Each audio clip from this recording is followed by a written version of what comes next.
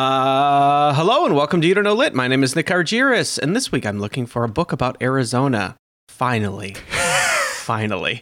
Litheads, you asked for it. We listened. Finally. Waiting for years. Is it Arizona's birthday? Nope. Is it the date that Arizona got its independence? Nope. Is it the date that somebody had once gone to Arizona and we're commemorating that? No.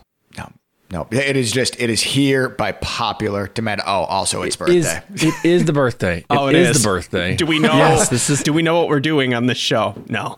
Tell me, our two high school English teachers, Ian and Joe. Hi, Nick. Hi, Ian. Hi, Litheads. My name is Joseph Harvey Holshoe. I am a high school English teacher. I don't think I've ever been to Arizona. My grandma snowbirded there. My grandma would snowbird to Arizona every winter. Litheads, if you are not from Wisconsin, this is the phenomenon where all the old people just leave in the winter. I've never been there. I read a book about it. I read Riders of the Purple Sage by Zane Grey. Good morning, scholars. Good afternoon, Nick, and good evening, Joe. This week, my name is Dr. Ian DeYoung. I live in the American Southwest, but just barely. I've been to Arizona a whole bunch, and I'm super excited This guy's qualified. Yeah, that's good. I guess you could say I know what I'm talking about. This week, I'm super excited to talk about Arizona. This week, I brought a piece of pioneering eco-saboteur fiction, Edward Abbey's The Monkey Wrench Gang. May your earlobes turn into assholes and shit on your shoulders. Hey, the plot doesn't fucking matter at all. This is what I think it's about. If you look closely enough, every author was at some point a racist. Audiobooks don't count, right? All art is quite useless. Who told you that? Fun fact, that is how Joe laughs.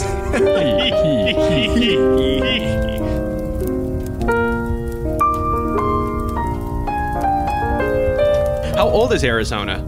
You seem to have all the information. It's 100 plus. 100 It's 100 plus. Yeah, it's 112 years old. Get the walkers out. Happy birthday, Arizona. Yep.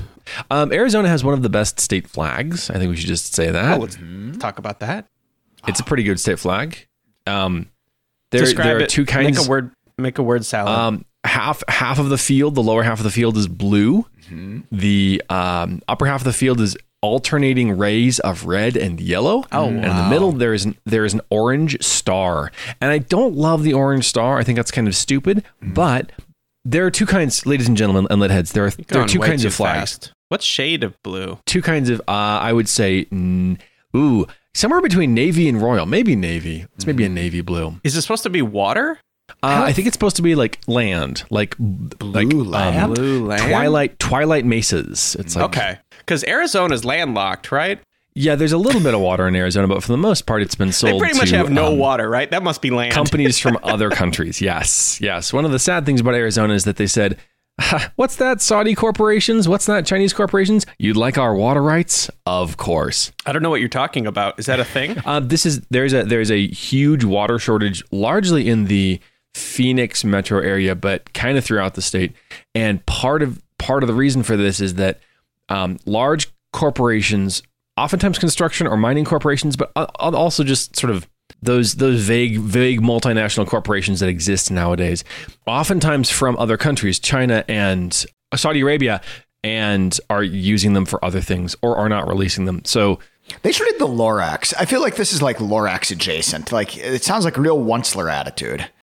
Well, welcome, Litheads, to You Don't Know Lit, a weekly, or as we call it, Strongly podcast, where every week we pick a theme, and Joe and Ian, two high school English teachers, I think. I've never seen it in person. I assume that's what they do. You've been to my classroom. What if we were playing the long con? I like that idea.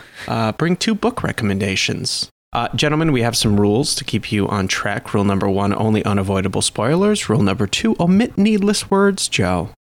Got it. Omit needless words, Joe. Got it. And I will also omit all of the needless words, which would otherwise just really kind of annoy you guys and pester you. Shut up. And rule number 3, only winning matters.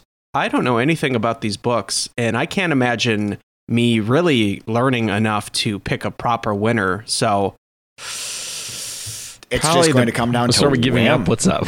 What's going on here? May the best salesman win. Joe, tell me what your book is about. All right, Nick. Pew, pew, pew, pew. Nick, this week I brought a Western, and not just any Western, but it's one of those books that's kind of like the Western. It's got cattle rustlers, not wrestlers. I like the idea of a cattle wrestler, though. It's got masked riders and horses, obviously, and shootouts and everything you would expect. But it also has surprising things like love stories and like long lost half sisters and like a lot of Mormons. 90% of the drama in this book is because of the Mormons. This week, I brought Zane Grey's 1912 novel. Most people say it's his best novel, Riders on the Purple Sage. It's a good name. Okay. It's a great name. It's very Flowers of the Killer Moon, isn't it? Well, I think this came first, is the thing. Probably where Flowers of the Killer Moon got it, honestly. Yeah. And it's actually not Flowers of the Killer Moon, it's Killers of the Flower Moon, but whatever. Well, killing flowers of the moon. I love the idea of flowers on the killer moon. That's a totally different, that's a space opera. Absolutely. Okay, so a couple of points, Joe. Your book came out at the same year that Arizona came out. 1912. Congratulations, Zane Grey. Congratulations, Arizona. Oh, very nice. Very nice. Wow. Where does this take place, Joe? Where does this take place? It takes place on the Utah-Arizona border. It straddles the border. Wow. It's so like the horses left legs are the entire time. Like they have to stand in both. Like anytime you go to a state crossing, like cowboys are just like, oh, of course. Now I'm in Arizona. That's now stupid. I'm in Utah. Now I'm in Arizona. Now I'm in Utah. Very dumb. Ian, what's your book about? A trigger-happy Vietnam vet. Oh, no, a more polygamous guns. Jack Mormon river guide. A grad student who yearns for adventure. A philosophical surgeon suffocated by modern society. These four make up the Monkey Wrench Gang, a squabbling band of eco-saboteurs wreaking havoc across the 1970s American Southwest.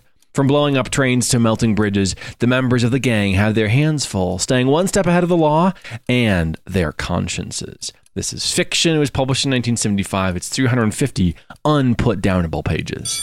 I like the announcement of fiction versus nonfiction. I think that needs to be a new announcement that's added. I think so. My author this week, Edward Abbey, wrote. I've previously brought some of his work to the podcast, Desert Solitaire, and that is nonfiction. So it's important to emphasize this is not real. This is fake fiction. It's fake and a lie. It's a lie. Ian, and where does your book take place? Arizona. Okay. And don't say Utah. Middle Arizona and Northern Arizona and Utah. Yeah. Son of a bitch. Arizona just can't quit Utah. You know, those territories out there, they were all they all kind of stepped on each other, I think. They were just kind of big amorphous land masses for a long time. All right. Ian, when did your book come out? 1975. 75. Okay. A little bit later in life, though. Yeah. Let's start with Joe's because it came out first. Yeah. Lay that foundation. That makes sense. That makes sense. Joe, are you going to talk about Mormons? I'm going to talk a bit about Mormons. Yes, I have some things to say about Mormons.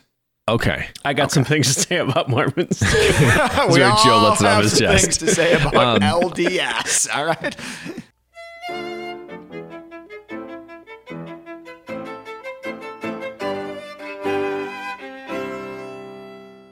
I brought a cowboy book this week. I'm super excited to read it. Zane Grey. So Zane Grey's a name that's been on my radar forever. And it's like this name that's been synonymous with Westerns, synonymous with kind of like pulpy Westerns. He wrote 90 books in his life. Yeah, they weren't all one of those guys. Yeah, they weren't all cowboy books. He wrote books about his fishing expeditions and other stuff like that. But it was mostly cowboy stuff.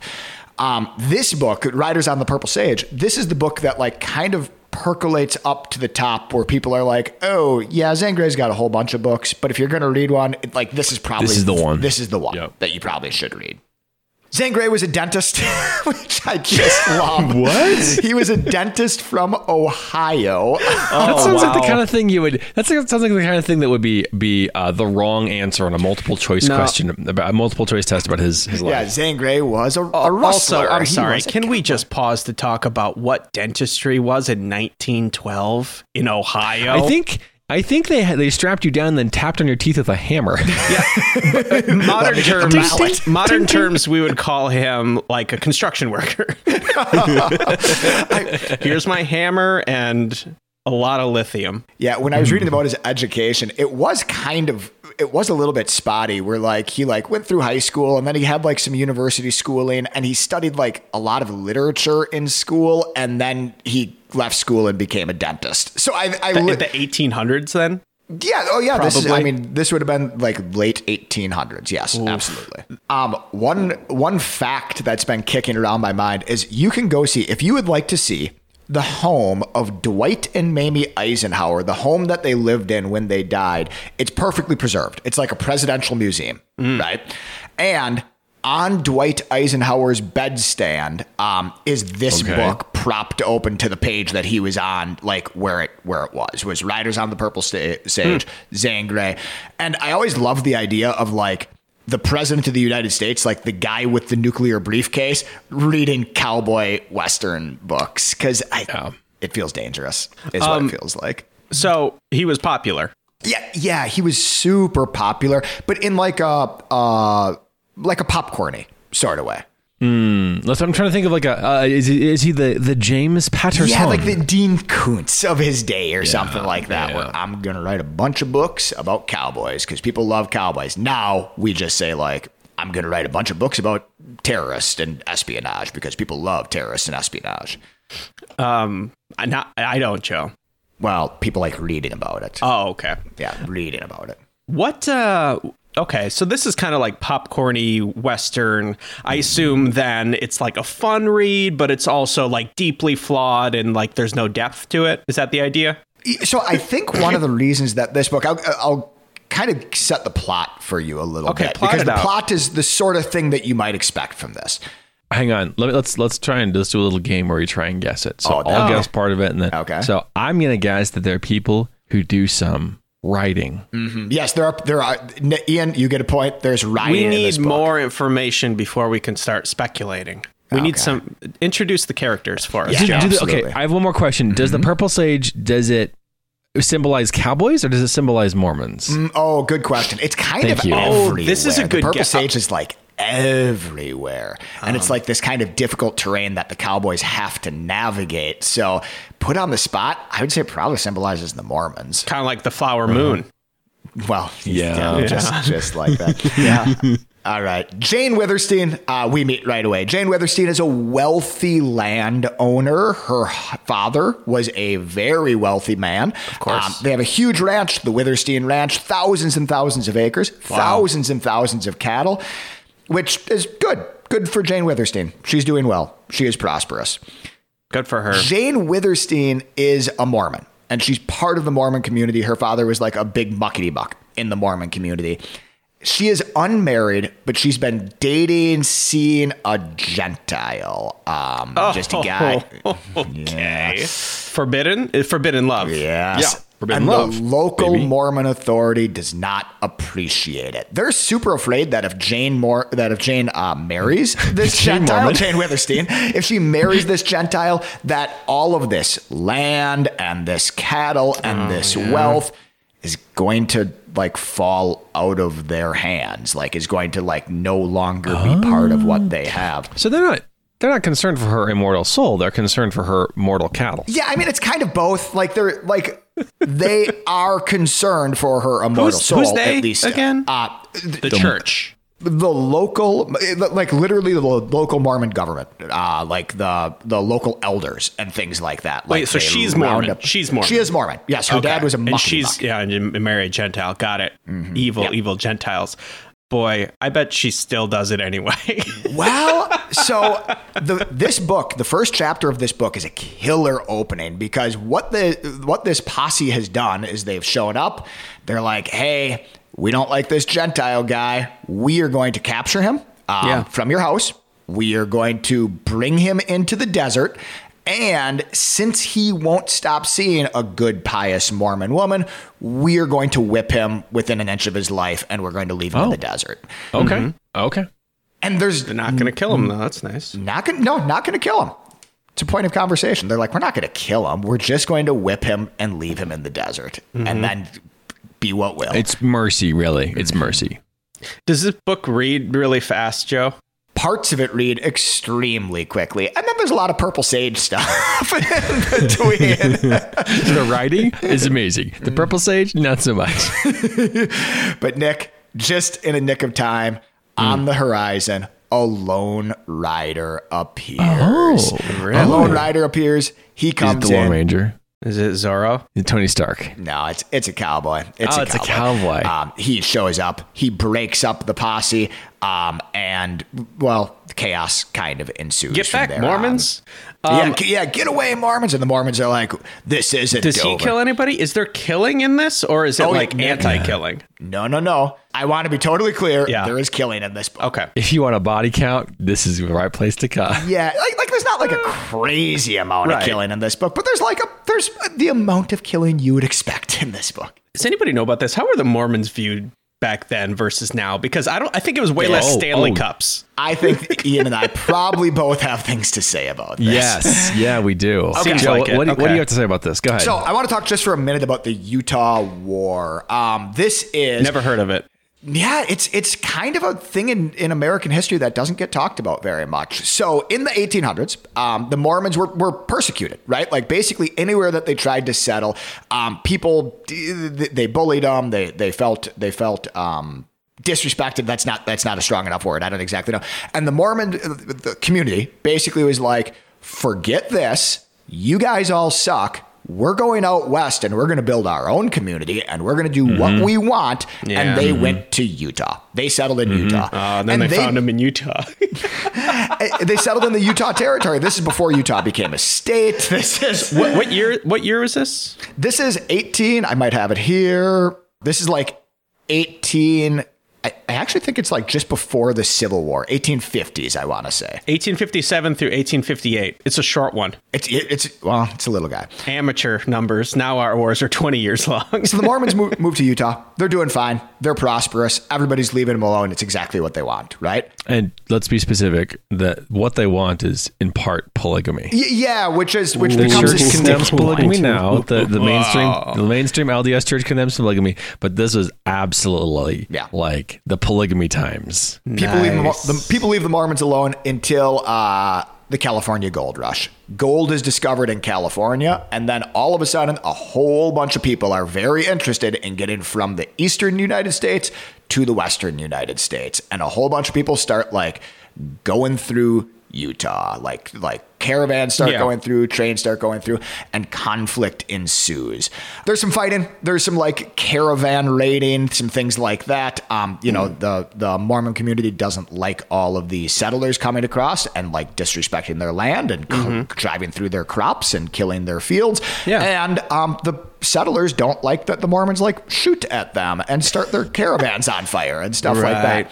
James Buchanan wants to put a stop to it. And he sends 2,500 troops to Utah to replace Brigham Young as the governor. Oh, so he's rocking it now, right? Brigham Young is still alive. Brigham Young, he's alive. He's the governor of the Utah Territory. And James Buchanan is like, this is ridiculous. We need our man, like our own man in control over there. We're appointing a different governor and we are sending an army. Like we are sending an army to enforce that. Yep. So he's trying to coup. He's trying to coup it. So he sent a bunch of troops over there, and like there was a fight. Like this is something that we never get taught in American history, at least certainly not in high school. Like at a certain point, the U.S. government, like the U.S. military, invaded Utah and was met by Mormon resistance. Like there were skirmishes, there was guerrilla warfare, there were like caravans burned, there was cattle captured, and the U.S. government eventually like instated their own guy. There's a great diary entry from Brigham Young.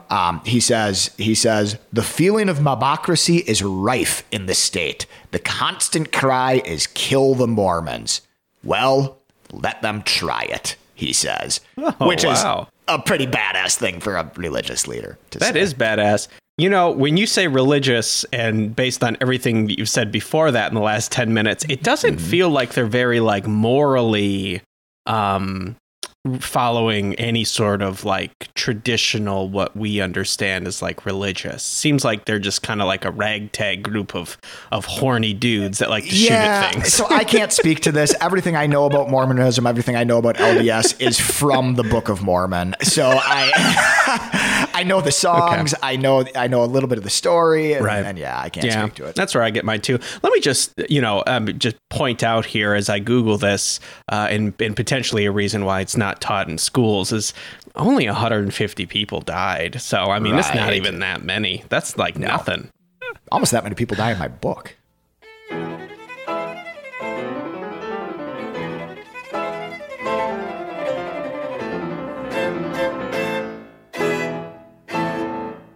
Joe, I have a question. When you understood that, this is now a cowboy book, right? Yes. That was my initial understanding. Like when I went into this book, right? I was bringing a cowboy book. Okay. Did it live up to what you want a cowboy book to be in your head? Ooh, excellent. Like the platonic ideal of the cowboy book. Does this do what a cowboy book ought to do? As a white man with a very boring life, did this allow you to live a big beard? A good fantasy? A boring life, but a big beard. This is a great question because cowboy books are kind of a genre that have disappeared. Like we don't really get new cowboy books. We have, with that said, we've brought some cowboy books to this show before. But like there are chapters in this that absolutely are what you want to see. Like a lone rider shows up on the horizon and scares off a posse who's about to. Pretty good. That's a pretty good trope. Yeah. That's what you want to see, right? Like a final standoff with like one man versus insurmountable odds in which the one man's like grit and valor and gumption like overcomes them. This is Unforgiven. This is not Blood Meridian. This it is a and what you're asking about, like when we talk about Blood Meridian, we're talking about like what it was actually like cowboy book. No, this is capital R romance cowboy book. Yeah, okay, cool. It idealizes the cowboy lifestyle. It idealizes the American West. Like that is absolutely what this book is. I just got one bullet left. Yes. Oh, yes, exactly. Yeah, Jane, I was gonna kill this posse, but I just love you too much to do it. Okay, so this is male soap opera. Do it, Lassiter. And he's like, okay, I will. This is a cowboy soap opera. Joe, what are the horses' names? I think this is an important question. Oh my God. Hang on. Sorry. Yes. You're saying cowboy soap opera. That's too clunky. Let's come up with, like we say space opera to refer to a soap opera that's set in space. A boy opera. That's less words. I don't think so. What about like a cactus opera? Cactus opera. No. That's not good at all. Stupid. That was terrible. No. Okay. It's stupid. Space opera. So that's where it is. So how about desert opera? Mm-hmm. Desert. Sand opera. A sopra. I think we should just put a pin in this one. Keep coming back to it for the rest of our lives. Nick, you asked me what the horse names are. In here. Let's get back to that, Joe. Thank you. I can't you don't quite remember, remember, but they're amazing horse names. One is named like Midnight.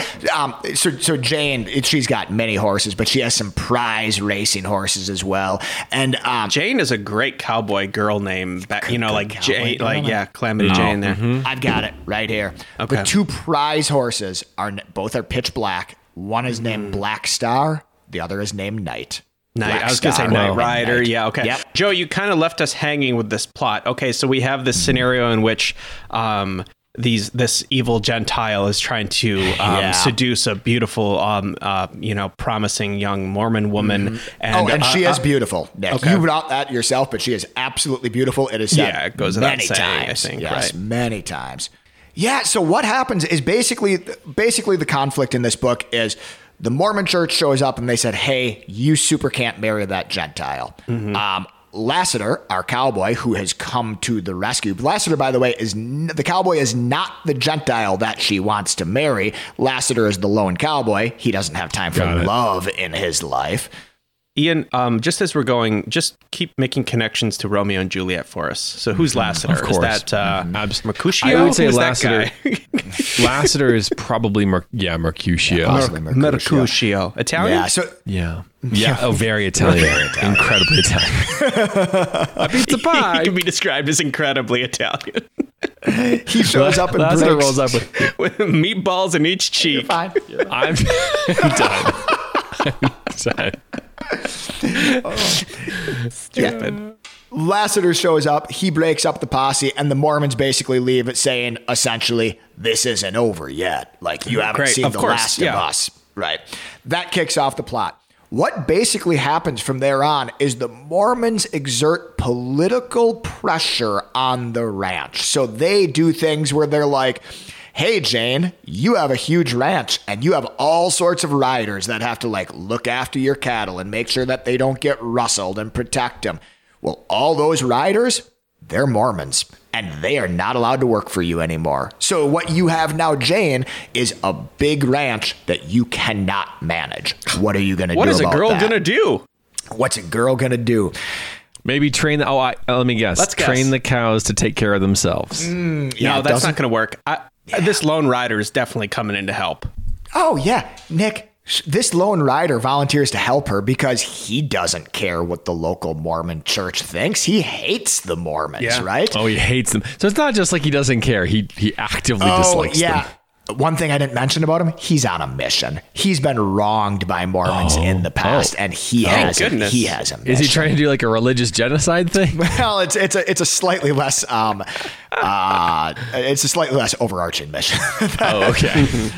But there is some genocide. I can manage this ranch, and he kind of does. Like he kind of like is able to like keep the cattle. The cattle don't matter so much. The lone rider helps, right? This is the most basic story ever. It is like, and then like pieces of it go missing. There's like, when do they find the gold? There is gold in this book. When? Nick, how did you know there was gold? Of course, there's gold in this book. If this book didn't have gold, I would end this podcast right now. No, there's a chapter that's just called Gold. Like the title of the chapter is Gold. I like that there's chapters with, I don't know, just kind of like very straightforward title names. It's good. It's good. Like the girl gets away. Yes. That's like you have the theme. You have the tone of this book exactly. Okay. So that's it. We could talk more about the plot, but basically it is a capital R romantic, capital A adventure plot. I think the thing that elevates this book is probably the last like thing that's worth talking about here is there's a lot of like dime store westerns. There's a lot of like pulp westerns. I think one of the reasons that people say this is the one you've got to read is because I think it transcends a little bit. Like there are a pair of pretty convincing romantic plots in this book, right? Like where it's like, oh, there's love stories in this book. There is a mystery at the center of this book. Like not everybody is quite who they seem. There's behind the scenes machinations for the reader to discover. There's moments that make you feel really, really smart as a reader when you're like, you figure out somebody's secret identity before like it's told to you. You're like, oh. So like there's great reader payoff in this book. There's a lot to grab onto. Yeah, there's the cowboy stuff. But there's also the romance and there's also the mystery. Yeah. I mean, does it work? Did you like it? Like, as I assume this is a fun read, and how long is it? Long? It was a little long for what it was. It was like 320 pages. That's not bad. No, it's not terrible. Is it a fun read? There's parts of it that were super fun. Like parts of it that I would were say like the shooting. Up. Yeah. Yeah. Yeah.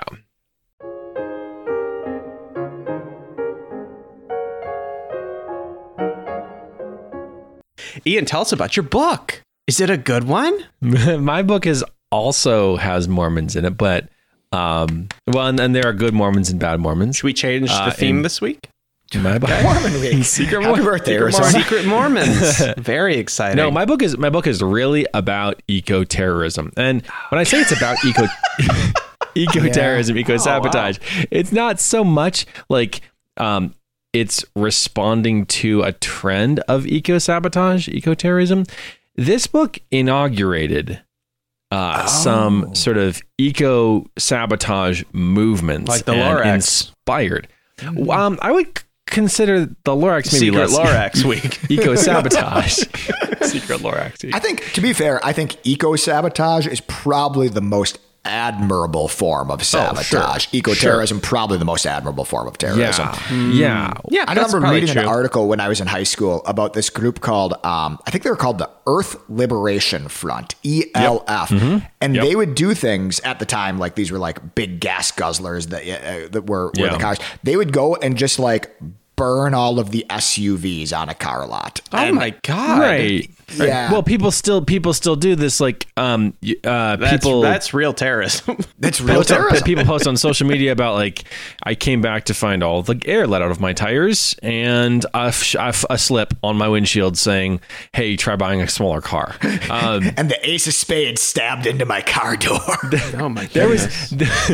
There was a time, I think, between 1980 and 2000 when there was a lot more of this kind of thing. And it worked. And it all worked. That's the great part about it. Ego paradise. So this book, what's your book about? It comes out in 1975 and it's had this pretty enormous impact. And part of that is because of how good the book is. So it follows 4 people who like nature, who like specifically the American Southwest, and they take a river trip down the Colorado River together, sort of by accident. They're sort of thrown together, and they get to talking about how much they hate what's happening in the Southwest, mining and road building and logging and all this kind of extractive stuff. And so from there, sort of twin motivations, twin drives. There's like love for the place and hatred of what's happening to it. They just decide they're going to start, driving bulldozers into reservoirs and watching them explode. They're going to start blowing up automatic train tracks that bring coal to a power plant from a strip mining operation. They're going to they're just going to devastate some logging operations. Yeah, they're going to fuck some shit up. They are. Excuse Joe's language. Wow. And they do. This is like, it is just 4 passionate people. What year is this? So it's written it's published in 75. Okay.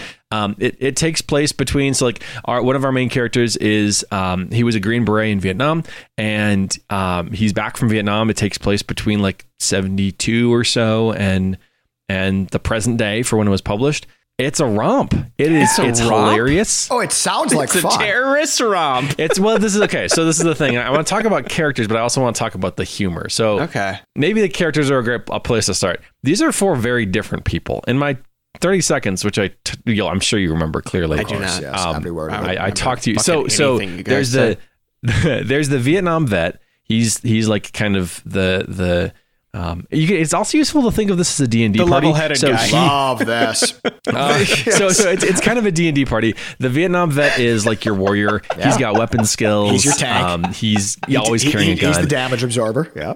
You've got his name is George Hayduke. Names don't matter, but I'll tell you them anyway. The ranger who knows the country, good at tracking. Yeah. His name is Seldom Seen Smith. That's a nickname. That's a cool but name. He's named that because his 3 wives don't really see him that much because he's always out. Oh, I thought it was going to be like he's so sneaky or like he only shows up every once in a while. Nope, he's a terrible husband.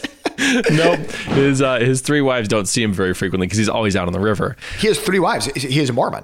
Is he a Mormon? Well, what's going on? He's a Jack Mormon. He's a Jack Mormon. He's Whoa, what's a Jack Mormon? What is that? Is that when they have a white tail? This is like people when they're like, I'm a social liberal, but a conservative Democrat. Or what? Is his name Jack? It's more like people who are cultural Catholics. It's like, yeah, I was born in the Catholic Church, whatever, but I don't really do the Catholic stuff anymore. So Jack Mormon is a Mormon who's like, yes, I am. I'm culturally Mormon, but I'm not religiously Mormon. Joe, you're a Jack farmer. Well, yes, absolutely. Okay. I'm absolutely. That's good. A farmer. Okay. It's actually really good. So, Seldom Seen Smith is the ranger. The medic or the cleric is a doctor from Albuquerque. His name is Dr. Sarvis, and he is the oldest, and he's also kind of the voice of reason. And then we have somebody who's kind of a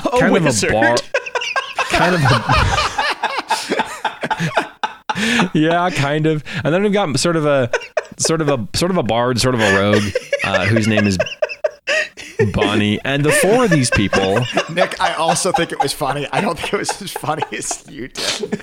I really want to play D&D. I haven't played in so long. With these 4 characters. Yeah, this would be good. So they all have a shared love of the area and a shared hatred of like what's happening to it. But their approaches to the world, their ideas about the world, what they need to do, how far they need to go, kind of where their threshold is, are very, very different. So the Green Beret is like, I would like to shoot some people, please. And the others are like, no, we're not shooting people. Can I blow them up? No, you can't blow them up. Can I blow up their tractors? Yes, blow up their tractors. Can I cast Thunder Wave? So each of these characters has different motivations. Some of them are doing it because doing the eco sabotage because they want to have adventure. Others are doing it because they believe it's like morally right. Others have like anger inside. That's so strange that they've come together with completely. How did this group come together then? If they have completely different backgrounds and motivations and goals? Well, they met in the tavern. I didn't catch it. What happened? I said they met in a tavern when a dwarf showed up with a mysterious quest.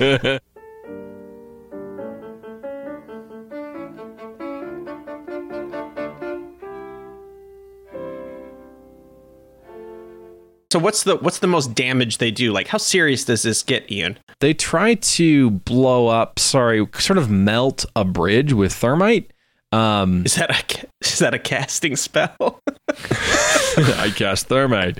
No, I think the equivalent to thermite in D&D world would be like firebolt. Okay, so they cast firebolt. They cast firebolt, and it's they kind of roll. They don't roll a 20. Let's just say it that way. Okay, got it. They have big plans. They have this plan kind of throughout the book to build to fill houseboats with explosives and sink them by a dam and then detonate them and blow up the dam. They don't like. They have big plans. They do a lot of. They blow up some trains. They blow up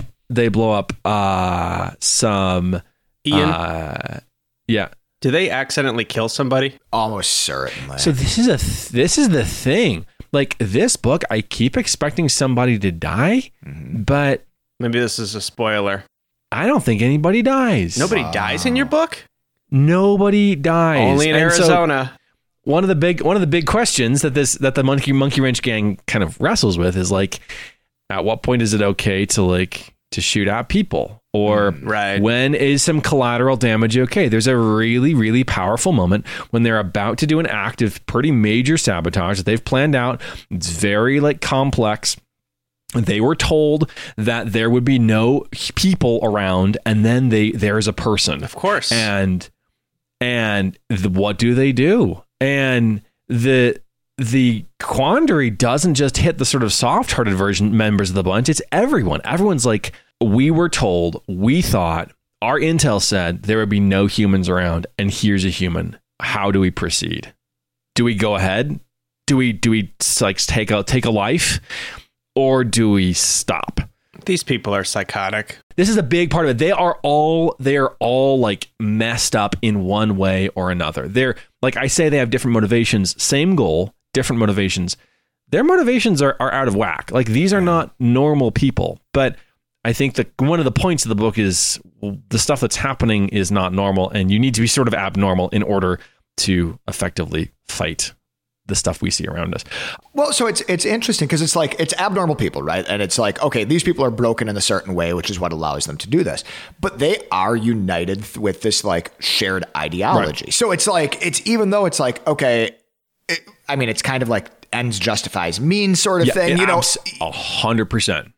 But I think, and this is the gamble that Abbey, the author, makes.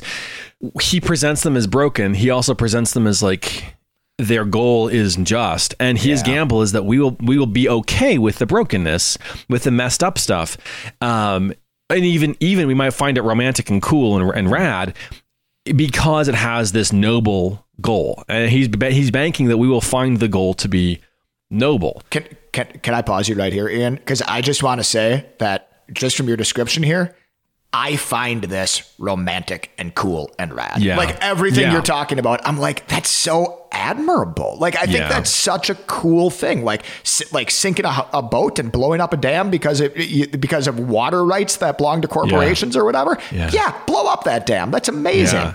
Yeah. I'll take counterpoint on this and say this is not helping anything. This is not helping a goddamn thing. In fact, it's probably making things worse.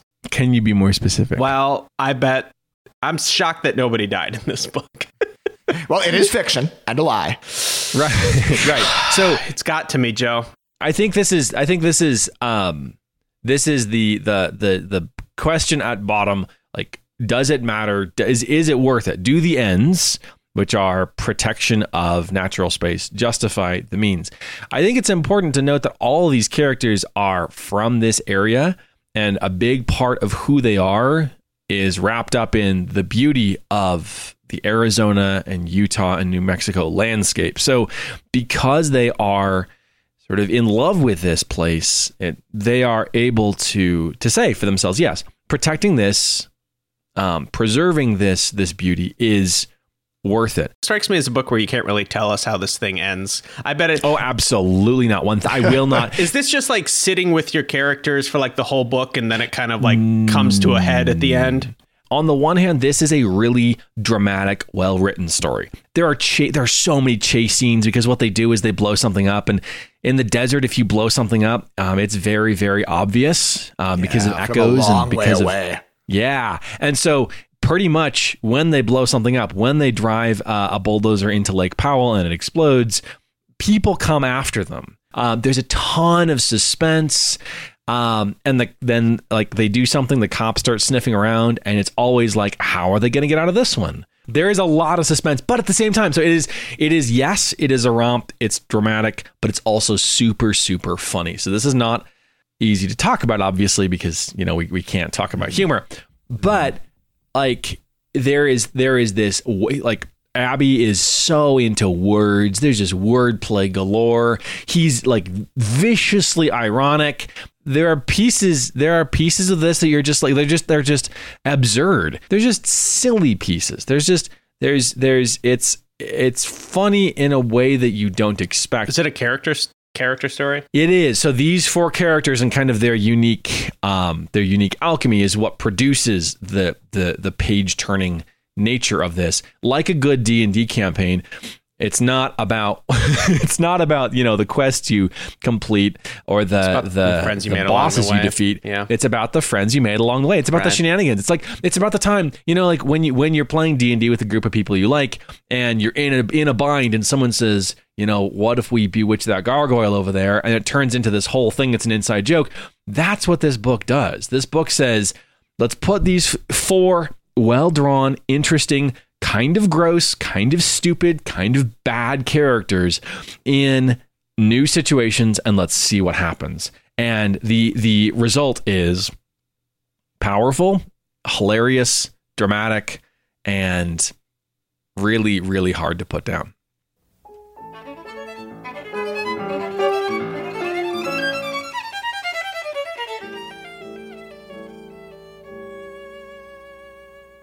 Gentlemen, welcome to Tiffany's, a safe place for you to tell me all the terrible things about your book without it being held against you, because do you guys still want to win? Joe doesn't really give a shit anymore. No, I care. I can tell by your face, Joe. You don't really care. A fox ran past my window, so I've been he's getting watching distracted him. by foxes. I've been You watching lucky son of a gun. Otis is also watching out the window. I think he saw him too, because we're both staring out the window right now. Very rare to see a fox. Kind of like an very owl. rare to see a fox. I haven't seen a fox in like 8 years. Wow, 8 years, Joe. You're a lucky guy. Yeah. Joe, Yeah. what did you hate about your book? Okay. Nick, my Tiffany's might be the most damning Tiffany's I've ever brought. But This guy's a racist for sure. But I swear to God, I didn't know until the book was over. Is this Secret Hitler? Did Hitler write your book, Joe? No, this isn't a secret Hitler book. It's not a secret Nazi book. It's Okay. a secret. This is a secret Utah book. My book was not about Arizona. My book was absolutely set in Utah the entire time. So the way I chose this book is I Googled books set in Arizona, and this book came up, and I'm like, all right, here we go. And then it started, and there was a lot of Mormons, and they kept talking about like being on the border, and I'm like, they must be they're in Utah right now, definitely, enough. But they're going to go into Arizona. Like this book is going to move into Arizona. Joe's reading this whole book waiting for them to cross the border. Yes, 100%. I kept waiting for Arizona to happen in this book. And the chapter title, Should We Go Across the Border? Yes. And it's them talking about, do they go across the border? And then at the end they say, nah, let's stay here in Utah. Yeah, so I brought a Utah book. Okay. The word Arizona appears 0 times in my book. The word Utah appears 45 times in my book. Oh, no. Hey, Joe, maybe when we do Utah week, you can bring an Arizona book. That would be as penance. Guy. Ian, what about you? Idaho or Kansas or the ends justify that there's tons of Arizona. I would even say most of my book is set in Arizona. So the ends in this book, the ends justify the means, but as I mentioned, these are anti-heroes. The means are pretty mean. So if you're not a fan of terrorism, these are not like squeaky clean, like perfect Mary Jane sort of self-inserts. Like these are human beings who are messed up. So, if that's something that bothers you, don't read this book. Got it. Okay. More of a content warning than a bad thing about the book. Boy, I don't know. You've really put me in a pickle here, Joe. I know. I would like to remind you that Tiffany's theoretically cannot be held against you. It's a safe space. You put me in a position where I've been just overtly lied to, and I have to dismiss it. You know what? I don't know.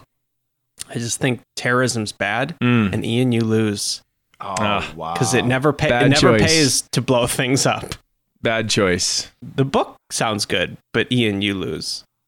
Litheads, if you want to blow up our mentions on social media, Hey-o. you can head on over to Facebook and Instagram and Twitter and all the rest. The ones that matter, ones that don't. We're on social media. You can find us on the web at www.tweenvogue.com. Still waiting on that cease and desist. Maybe it'll never come. On our website, you can listen to old episodes, suggest themes for our episodes, or suggest books for us to read. You can also request stickers, and at some point, yes, I'm behind on that. At some point, I'll send out your stickers that you've requested. Most importantly, you can tell bookish friends about this podcast. If that's something that, if you like what we're doing here, tell your friends, tell your neighbors, tell your countrymen, tell your enemies about the three dorks talking about mostly books, but occasionally D&D. Mm-hmm. Sometimes Mormons. Joe, your book has been kind of widely condemned as pretty insane. There's like two big anti-Mormon books. One of them is The Sign of Four by Conan Doyle. It's Sherlock Holmes book, and the other is Purple Sage. Like these are the big sort of insensitive to Mormon book. The Mormons books in this book are like Russians were treated in 80s action movies. It's like, these are the unequivocally bad guys. They are obviously the bad guys. I'm going to use shorthand for them. This is when our lone black rider appears. Elder, I repent my words, Jane faltered. The religion in her, the long habit of obedience, of humility, as well as agony of fear spoke in her voice. Spare the boy, she whispered. You can't save him now, replied Tull stridently. Her head was bowing to the inevitable. She was grasping at the truth when suddenly there came, in inward constriction, a hardening of gentle forces within her breast. Like a steel bar, it was stiffening all that had been soft and weak in her. She felt in a birth of her something new and unintelligible. Once more, her strained gaze sought the sage slopes. Jane Withersteen loved that wild and purple wilderness. In times of sorrow, it had been her strength. In happiness, its beauty was her continual delight. In her extremities, she found herself murmuring, Whence cometh my help? It was a prayer, as if forth from those lonely purple reaches and walls and red clefts and blue might ride a fearless man, neither creed-bound nor creed-mad, who would hold up a restraining hand in the faces of her ruthless people. The restless movement of Tull's men suddenly quieted down. Then followed a low whisper, a rustle, a sharp examination. Look, said one, pointing to the west. A rider. Jane Withersteen wheeled and saw a horseman silhouetted against the western sky, coming right out of the sage. He had ridden down far from the left as the golden glare of the sun had been unobserved until close at hand. An answer to her prayer. Do you know him? Does anyone know him? questioned Tull hurriedly. His men looked, and one by one they shook their heads. He's come from far, said another. That's a fine horse, said another. A strange rider. Huh, he wears a black leather, added the fourth. With waves of his hand and joining the sides, Tull stepped forward in such a way that he concealed Venters. The rider reined in his mount and with a lithe forward-slipping action appeared to reach the ground in one long step. It was a peculiar movement in its quickness and inasmuch that while performing it, the rider did not swerve in the slightest from the square front to the group before him. Look, hoarsely whispered one of Tull's companions. He packs 2 black-butted guns, low down. They're hard to see, black akin them black chaps. A gunman, whispered another. Oh my God, this almost feels like Stephen King stole the stuff directly from this book. Oh my God, yeah, Black Rider shows up on the horizon, riding out of the sun so they don't see him until the last possible second. It's good stuff. Sounds way better than Ian's book. Yeah, but super anti-Mormon, super racist Mormon, super racist against Mormons. Boy, you really buried it there, Joe, didn't you? Yeah, a liar, just a dirty fucking liar. I apologize to the Lidheads. I tried to bring an Arizona to Ian. book. He thinks he should have won for sure. I apologize to Ian. Ian, I'm sorry. I tried to bring an Arizona book. If I didn't pick you, Joe, you'd think that I didn't pick you because Tiffany's not a safe place. I would have questioned the sanctity It is of a safe place, That's Ian. absolutely true. But now we know, Ian, don't we? We know that Joe's a liar. Okay.